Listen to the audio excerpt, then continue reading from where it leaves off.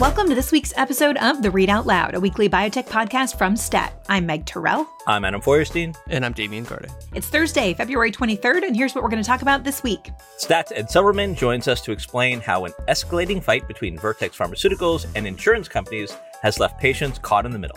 We'll discuss the latest news in the life sciences, including the demise of a one-time unicorn, Moderna's earnings, and an official biotech presidential run. But first, a word from our sponsor.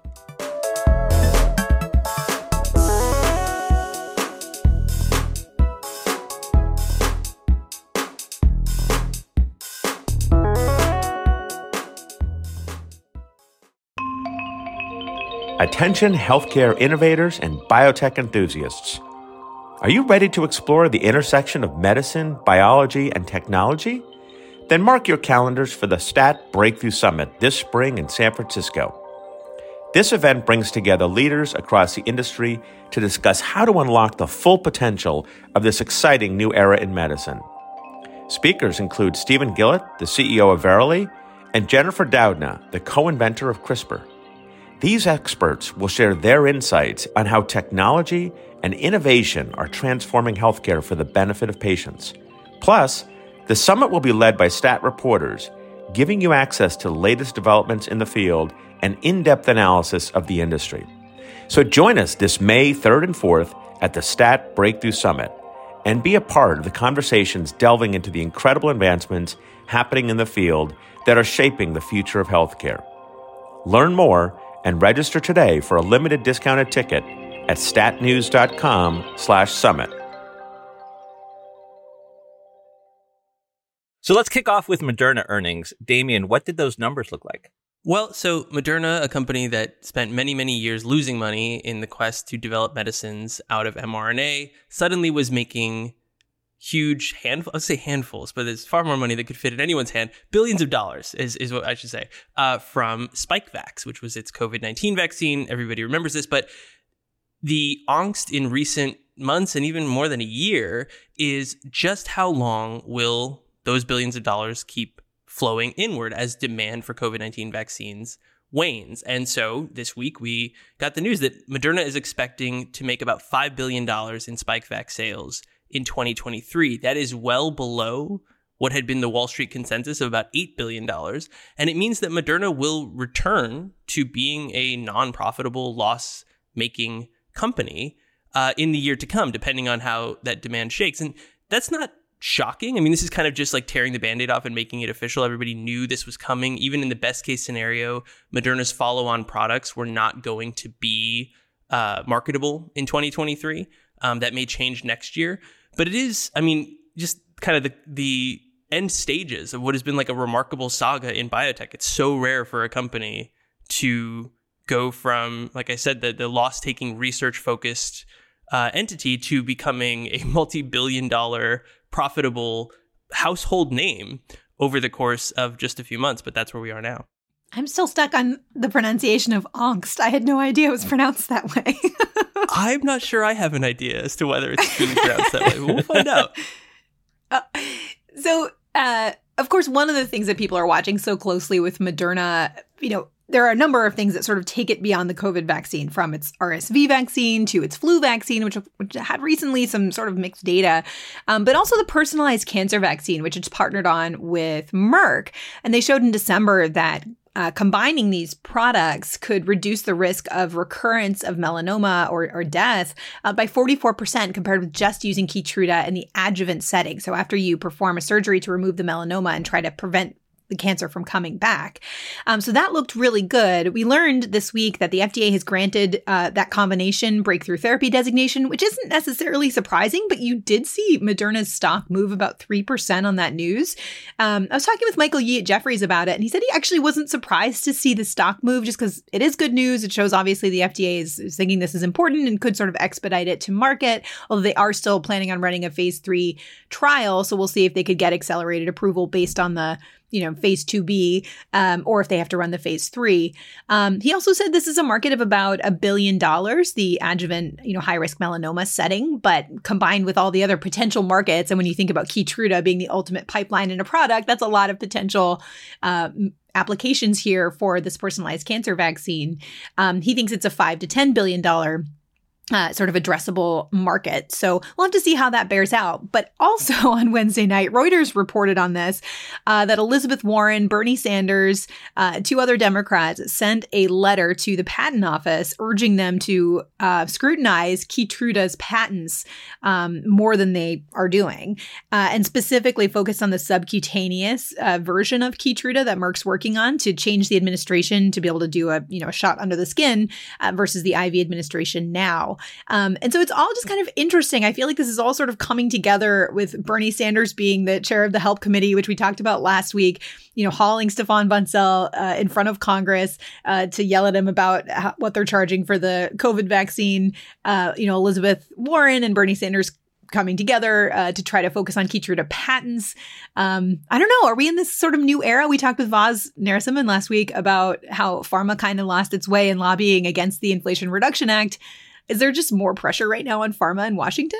I think there is, Meg. And, you mentioned Keytruda obviously is a huge product for Merck. It's, like now that Humira is sort of, the AbbVie product is off patent. Keytruda is kind of front and center, right, in terms of the billions of dollars it brings into Merck and the fact that it is, the patents are going to be expiring soon. And so you mentioned that subcutaneous, the injection under the skin formulation that they're working on. And that is a key part of Merck's strategy to maintain the revenue that it gets from its immuno-oncology franchise, which is so important. And, and likewise is important, like these partnerships that they're doing with Moderna with the vaccine and combining it with Keytruda. You noted that the initial development plan is in melanoma, but I also see that they specifically mentioned testing the combination of the vaccine and Keytruda in lung cancer, which obviously is the biggest commercial market for a cancer indication. Yeah, I think it's really exciting to see that these personalized cancer vaccines may finally be starting to work. I was on Squawk Box Thursday morning talking about this, and Joe Kernan sort of started asking me about all the patent strategies around this stuff. And he was like, it'd be really disheartening if, they're only testing this stuff in order to extend the patent life. And you think they're not only doing it because of that, but it also is obviously appealing to them to be able to do it. I think the timing of some of these things is interesting, right? It's like life cycle management. Could they have done this subcutaneous version of Keytruda earlier, but instead it's coming about right as they're about to lose patent protection on the IV formulation? ... Yeah, and we haven't actually seen any of the data from that Moderna Merck vaccine Keytruda combination. It's been press released. I think maybe we'll see it at ASCO in June.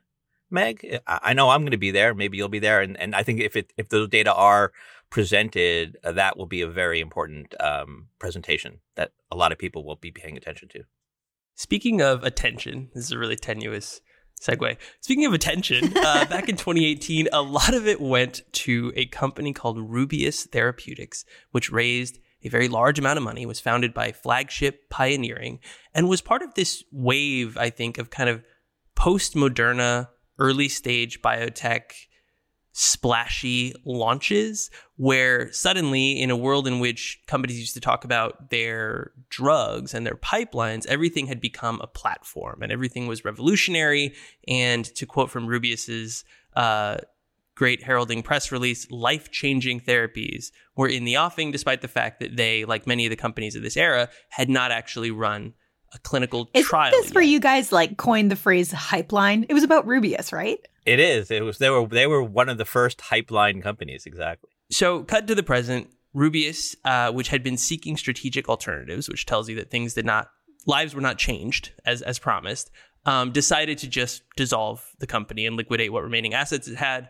That was news we got this week. And we talked about, does this really matter? Companies go kaput every day. But I think not every day, but either way, I think what we settled on was that it did feel like kind of a marker of something that just as Rubius was a high watermark in an era of, people describe as frothy. We spoke to Vaz Narasimhan last week about how the availability of capital in biotech seems to have led some people to get a little over their skis. This example seems to be pretty clarifying in that respect. And so the end of Rubius seemed worth noting. And then similar this week alone, we've seen 3 other companies either announce that they're seeking those strategic alternatives or in 2 cases just on Thursday two longtime biotech companies that were doing reverse mergers, basically leaving the world of extant companies so as to allow somebody else to use their stock ticker. Yeah, I think there is a reckoning going on in biotech. We've talked about this before. We've written about it. A lot of companies were formed back in the go-go years, raised a lot of money, and that money is running out, and it's difficult to find new sources of capital. And so companies are having to make some really hard decisions, cutting programs, unfortunately, firing, laying off workers. We shouldn't forget that amongst all this restructuring, that there are people involved that get caught up in all of this, and people lose their jobs, and hopefully they will find new ones. I thought one of the interesting ones this week, though, Damien and Meg, was Graphite Bio, which announced this week that it's also sort of restructuring. It cut its a CRISPR based gene editing company that the lead program was in sickle cell. And what's remarkable, I think, about Graphite is that they only went public in 2021. They raised a good amount of money. So, they basically went from, IPO to restructuring, laying off about half of their workforce in a relatively short period of time. So last week we talked about Vivek Ramaswamy, the entrepreneur, investor, chairman of Roivant, who we thought was probably getting ready to run for president. And now it's official. Damien, tell us what happened. That's right. Yeah. So we, as we surmised, the hiring of a whole staff of people to run a campaign did, in fact, indicate that Vivek was about to begin a campaign, which he did this week. And, as we spoke last week, I think a lot of the way that he's differentiated himself in mass media is in attacking ESG, environmental, social, and governance investing, and how the basically political and social whims of large asset managers are at odds with those of many Americans. He has more than that, it turns out. So in his in announcing his bid for president, did he write an op-ed in the Wall Street Journal called "Why I'm Running for President," and runs through some of those things. It basically boils down to he wants to roll back basically every federal requirement as it applies to affirmative action. He wants to reform immigration, moving away from a lottery system toward a merit-based system such that only the most, meritorious people from other countries are granted citizenship in this country. And then he has a lot to say about what America needs to do to combat the modern Soviet Union with respect to thwarting America's progress, which is, of course, China. And that includes disinvestment and banning TikTok for kids under 16 and a few other measures like that. So we're starting to see the Ramaswamy campaign take shape ideologically. It remains unclear, as we said last week, where his lane might be between the presumed frontrunners of Donald Trump and Florida Governor Ron DeSantis. But, we'll see. We've seen a lot of videos, including one, and we can talk about the reaction to this among some biotech people, but I watched one of his videos about, what he stands for and where he stands out. And he talks about unifying America under, some of these more libertarian principles that I just mentioned. And that, some of the things that divide us are just petty differences. And one of the allegedly petty differences he lists is whether ivermectin is a treatment for COVID-19, which seems like a very pointed inclusion. I assume a lot of these videos are kind of reverse engineered based upon, research into what potential voters want to hear. But I think that stood out in my ears, and I know it did to a few other people as well. So, Damien, Vivek, we know Vivek because of, as Meg said, as his role kind of founding Roivant and currently, or most recently, chairman of Roivant. I guess he stepped down 3 days ago. He stepped down, right? He stepped down from, yeah. Right. He stepped down from that role to run the campaign. But, that's, again, but that's also why we're talking about him, right? We're not talking about a lot of other would-be presidential candidates. We're talking about Vivek because he is from our world. You actually wrote one of the earliest profiles of Vivek back in 2016. You spent some time with him. You talked to him about Roivant and what they were doing. So maybe remind some of our listeners who were not that familiar with it, what that story is like. Give us a little bit of the history. Sure. So, the origin story of Vivek is he's this, everybody describes him as a very, very intelligent kind of polymath guy at Harvard who goes onto Wall Street and gets a law degree at night while working at a hedge fund, picking which drug stocks will succeed and which will not. I think quite famously, or at least most lucratively, he had bet pretty heavily on Pharmacyclics before Gilead Sciences bought it for a whole bunch of money. And that was sort of like a rainmaker investment. But somewhere along the way there, did he get this idea, and this is kind of the official origin story of Roivant, that there are so many good drugs out there that are just trapped in the bureaucracies and nonsensicalities of big pharma. And if someone, like an astute hedge fund manager, could just pluck them and develop them without the issues that might plague them at their relative homes, you could make a really successful drug company out of that. So Roivant was designed as like this Moneyball idea, that they would look at the pipelines of other firms, pick out winners that were simply going to languish because of just all the various things that large drug companies do, and develop them on their own. And this would be, as he once described it, the potential Berkshire Hathaway of the drug industry. Now, whether that succeeded, I mean, I don't even know what a Berkshire Hathaway of drugs means. But cut to the present, Roivant has gotten 5 drugs FDA approved. I think the thing that sticks out in a lot of people's memories is the one that didn't work, which was an Alzheimer's treatment from Axivant, which had its own big IPO. And, we spent a lot of time and brain cells we'll never get back debating that drug and that company and the merits of how it came to be. But in the fullness of Vant, if you will, I think, 5 FDA-approved drugs is probably pretty decent. But I don't know. What do you think, Adam? What am I missing about like the context of how Vivek was viewed by his peers in biotech?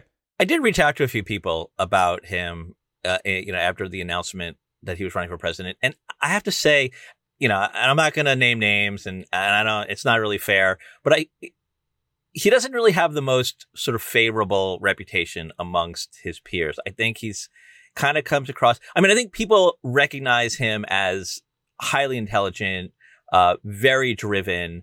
I think they appreciate what Roivant was trying to do and what, like you mentioned, has accomplished. I mean, getting 5 drugs approved is pretty decent. It's a pretty decent track record. But maybe on the critical side, I think people don't necessarily see him as like the most sincere person, and that much of what he did, he takes credit for other people's work.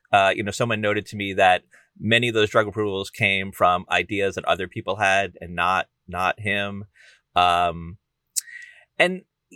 there's just sort of this sort of artificialness about him and that's kind of one of the things you hear. And again, I don't want to like character assassinate the guy, right? But I think it's fair to say that he's a controversial figure, that people have strong opinions one way or the other about him, and it's sort of notable that at least through the lens of Twitter, which granted is not a great lens, that he's seeing some of the reactions from his peers, by peers I mean people in the biotech pharma world, investor world, who are sort of scoffing a little bit at this presidential bid, feeling like it's not really to be taken seriously. And, he may prove everybody wrong. I mean, like we said last week, I mean, stranger things have happened, and he will live or die in this campaign based on his ideas and the themes he puts forward and whether he can get people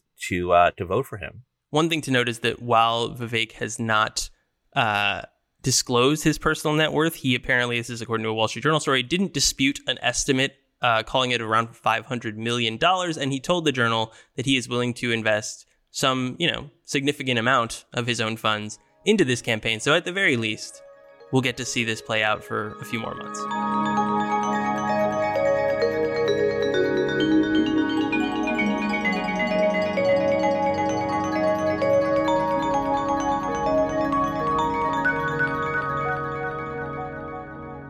A fight between Vertex Pharmaceuticals and insurance companies has caught patients with cystic fibrosis and their families in the financial crosshairs, leaving them with crushing drug costs. The struggle to afford life-saving cystic fibrosis drugs is not just a familiar story about high-priced medicines.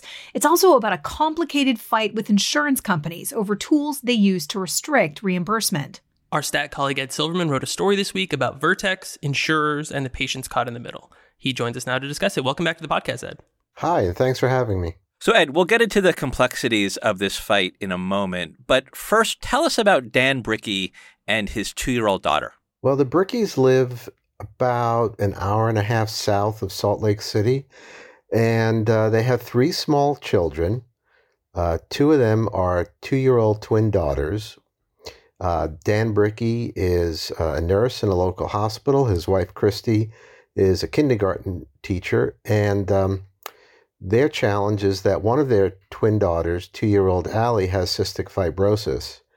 And they more or less were able to manage her disease and the complications, but they ran into a financial snag late last year, and that's where the story picks up. So tell us about what that financial snag was, and the importance of the medicine that Allie was taking. Allie was taking, or is still taking, a cystic fibrosis medicine, one of a few manufactured by one particular company called Vertex Pharmaceuticals, and basically it helps her manage the disease. There are other medicines and other forms of care that are typically required for anyone who has cystic fibrosis, but is helping her to function. And that's the key, bottom line, important goal, and it was working for her. The Brickeys one day were notified that their health plan circumstances, let's call it, were changing. It's very complicated, and a lot of it involves behind-the-scenes machinations. But the bottom line was they'd suddenly have to start paying a lot more for their daughter's medicine. On an annualized basis, it was going to jump from $180 for their out-of-pocket costs for a year to approximately $43,600 this year, 2023. They didn't see it coming. There's no way they could have. They simply learned of it in the fall, just before what's called open enrollment season, when many Americans are sitting down trying to figure out which health plan they should choose, whether it's offered by an employer or it's a government program.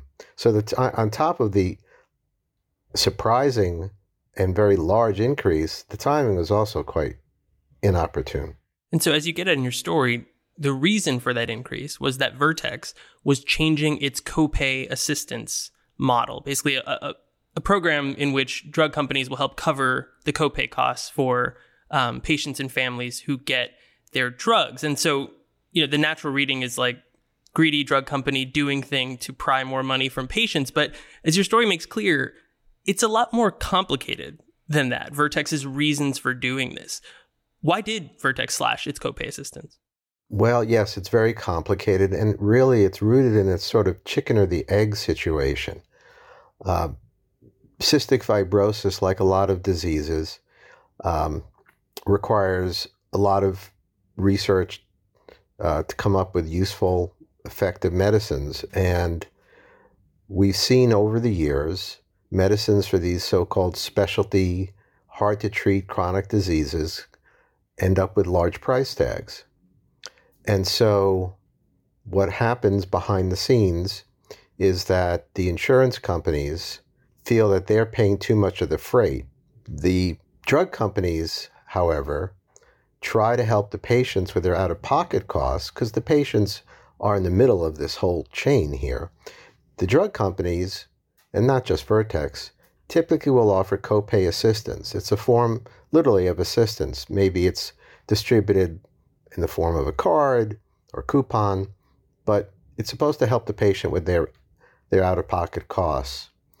And that pretty much was moving along until a few years ago, when the health insurers decided to fight back and come up with an insurance tool that would make it more difficult for the drug companies that were offering the assistance. So, Ed, explain to us why insurance companies object to these copay assistance programs. From the outside looking in, the copay assistance programs look like a benefit to the patient. The drug companies offer these programs in the form of a coupon or a card to help the patients afford the medicines by essentially minimizing the out-of-pocket and deductible costs. But the health insurers claim it's really a ruse, because these are, in this case, certainly with a cystic fibrosis medicine, it's a chronic, hard-to-treat disease, and the medicines have high price tags. The health insurers claim, well, this copay assistance really just helps the patient think that, well, I'm getting a financial benefit from the manufacturer, so why should I worry what the price tag is? And the health insurers claim that this actually perpetuates a problem in the healthcare system because it does not dissuade the patients from becoming more judicious about the financial cost of the medicine they take. Maybe there's an alternative medicine for some people who have some illnesses, but they have no incentive to look for an alternative if the manufacturer gives them copay assistance. And for this reason, the health insurance industry believes that copay assistance really does not do anything to wring costs out of the healthcare system. It simply memorializes or perpetuates a desire to take whatever medicine is available regardless of cost. And that raises costs to the whole healthcare system. And you mentioned insurers now have these complicated tools to try to fight back against this. And one of them is called a copay accumulator. Can you explain what those do? I'll try. It's a really wonky term. And actually, this tool's been around a few years already, but it's only recently getting a lot more attention. But in any event, accumulator is something that an insurance company, a health plan, will put in place so it doesn't count the value of that copay assistance that's provided by the drug company toward the patient's out-of-pocket drug costs. So in other words, the patient still has the out-of-pocket maximum and deductible to meet without the added benefit of the copay assistance from the drug company. The bottom line, as a result, is patients are on the hook for overall higher costs. And the only time that they wouldn't see that is if the copay assistance from the drug company is so large that it will continue to cover all of the out-of-pocket expense anyway. And so that brings us to Vertex deciding to slash its copay assistance, which is where we started with the Bricky family. And in your story, you quote the chair of the Cystic Fibrosis Foundation Center Committee saying, Vertex, quote, is playing chicken in hopes of getting patient groups to put pressure on insurers to change their policies vis-a-vis these copay accumulators. Are there signs that that's working? Or is there another potential resolution to this issue? Because as this is being fought out, as you mentioned, the people who are enduring a negative outcome are the people whose drug costs are posed to skyrocket, conceivably, if they don't change plans or find some way of ameliorating it. There is a groundswell of opposition to these copay accumulators. A growing number of so-called patient advocacy groups. They represent different people with different diseases: cystic fibrosis, multiple sclerosis, arthritis, hemophilia, long list. They're all actively lobbying federal and state lawmakers to introduce legislation that would effectively ban the use of these accumulators. And in fact, there are 16 states around the country where that's already happened. Laws have been enacted in some fashion to ban the accumulators. A bill was just introduced earlier this month in Congress. So there is mobilization here. There's also a lawsuit that was filed by some of these patient groups against HHS, the Department of Health and Human Services, for allegedly making it easy or easier for health plans to make use of these accumulator tools. So there is actually not just momentum, but some results on the ground. But the catch is that with any wave of state bills and subsequently state laws, it's a piecemeal process that takes a long time to play out. Whereas if you have a federal law that obviously has the potential to affect change much faster. But whether that federal law will gain momentum is unclear, because this is actually the second time in the last couple of years where a federal law of this sort to restrict the use of these accumulators was introduced, and the first one didn't really go anywhere. So, Ed, I know at the beginning I said that this was not a story just about high-priced medicines, but of course we can't ignore the fact that Vertex has priced its CF drugs, very high. These are very expensive drugs, as you noted. What did Vertex tell you about either the way it prices these drugs or the reasons why it's kind of taken this aggressive step to slash its patient assistance program? Well, one thing we should note about this situation, which makes it rather unique and noteworthy, is that Vertex, for one, had been offering patient assistance that was approximately $100,000 a year to each patient.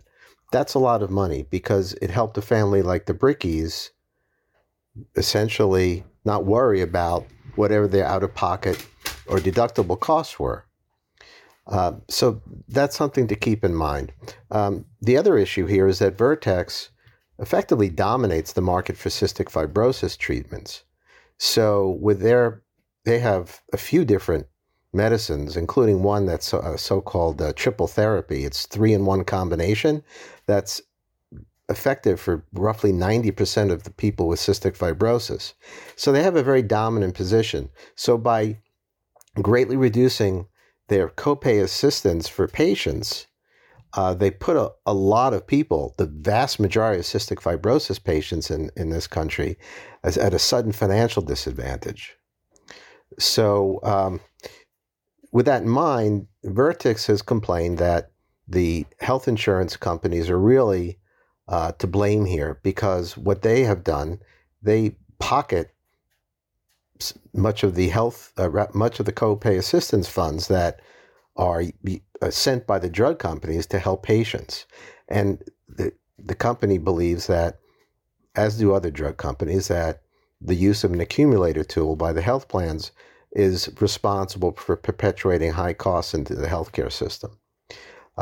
Vertex is saying that right now they're helping the vast majority of their patients, the cystic fibrosis patients, somehow find a prescription, somehow find assistance. But they're not offering, unfortunately, too many details about how that's actually going to work out because of the way the accumulators function. Unfortunately, a lot of cystic fibrosis patients that are behind the 8 ball now financially will, over the next few months, run out of the copay money because Vertex, again, reduced it from $100,000 a year to $20,000 a year. So unless some of these patients can get grants, and some of them are doing that, and others will, of course, try, but unless that can work as an effective stopgap, some of these people are going to have a financial problem in just a few months. So this argument over the copay accumulators, I mean, it seems to be that, as you said, Vertex suggests that the insurers are pocketing, the assistance that Vertex was paying. And so they're saying we shouldn't keep doing this. But another thing that you note in your story that was, I sort of knew conceptually, but just coming across it was like, oh, wow, they made almost $9 billion in revenue last year with $3.3 billion in profits. So what we're talking about here is, like an argument that just seems like sort of unfathomable when, like, on Wall Street, this matters, but like the patients at the end of the day are the people that this company exists for or is supposed to, and they're getting hurt by this. Like, it like brings you to tears seeing the photos of this family in your story and this little girl who needs these medicines.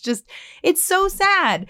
Like, I don't know. How do you think that this is sort of, people can reconcile this to themselves, that like the patients get put in this position, like the people at Vertex or the people of the health insurers, which we, Damien, Adam, and I don't cover as closely, but it just seems, do they think about the end result when they make these decisions? But we should also note that health insurers also make billions and billions of dollars. Right, exactly. Too. Yeah. Exactly.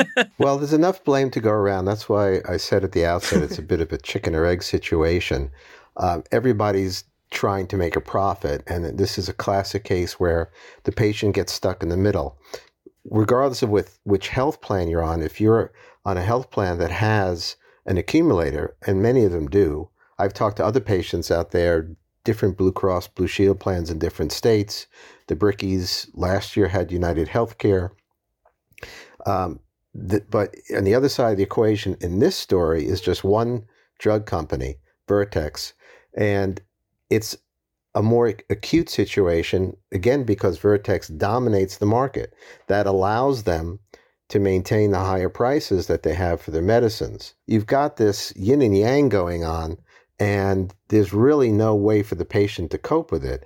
If you had a situation where, okay, it's a rheumatoid arthritis treatment and there's 3, 4, however many different companies that market very similar treatments, and whatever their prices are, there's competition that does sometimes result in different price points for the different medicines. And then if one or more of them were to do what Vertex did and cut its copay assistance, well, it may not matter as much to as many patients, either in real dollar or percentage terms, because you don't have only one drug company dominating as it does this one particular type of treatment.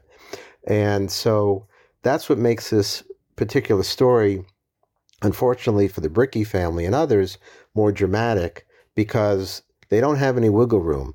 Even if a doctor could say, hey, let's try one of the other medications, maybe the insurance coverage and the underlying price is different, so the financial outcome is different. Well, we don't have that here. But for this reason, this kind of scenario underscores the difficulties, the real problems that can occur when you do have this battle between pricing on one hand from drug companies and the efforts by health plans to figure out how they're going to make their own profit in the course of making the drugs available. It's a very unfortunate situation, but it's very real. And even if it doesn't come up all the time, because there aren't always therapeutic categories where one drug company dominates, it's still, as I say, a very difficult, real problem for X number of patients in this country. And I think it underscores that we could see more of that unless there's some way to sort of peel back the underlying struggle over pricing, and not just pricing, but access and affordability. Well, Ed, thank you for joining us. Thanks for having me.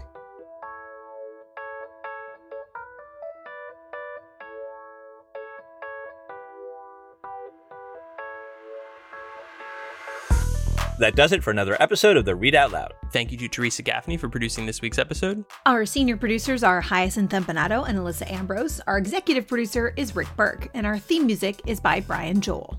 We'd love to hear from you. Tell us what you like about this week's episode, what you didn't like, and whether you pronounce it angst or angst. You can do all that by sending us an email at readoutloud@statnews.com. And if you like what we do, leave a review or a rating on Apple Podcasts or whichever platform you use to get your podcasts. See you next week.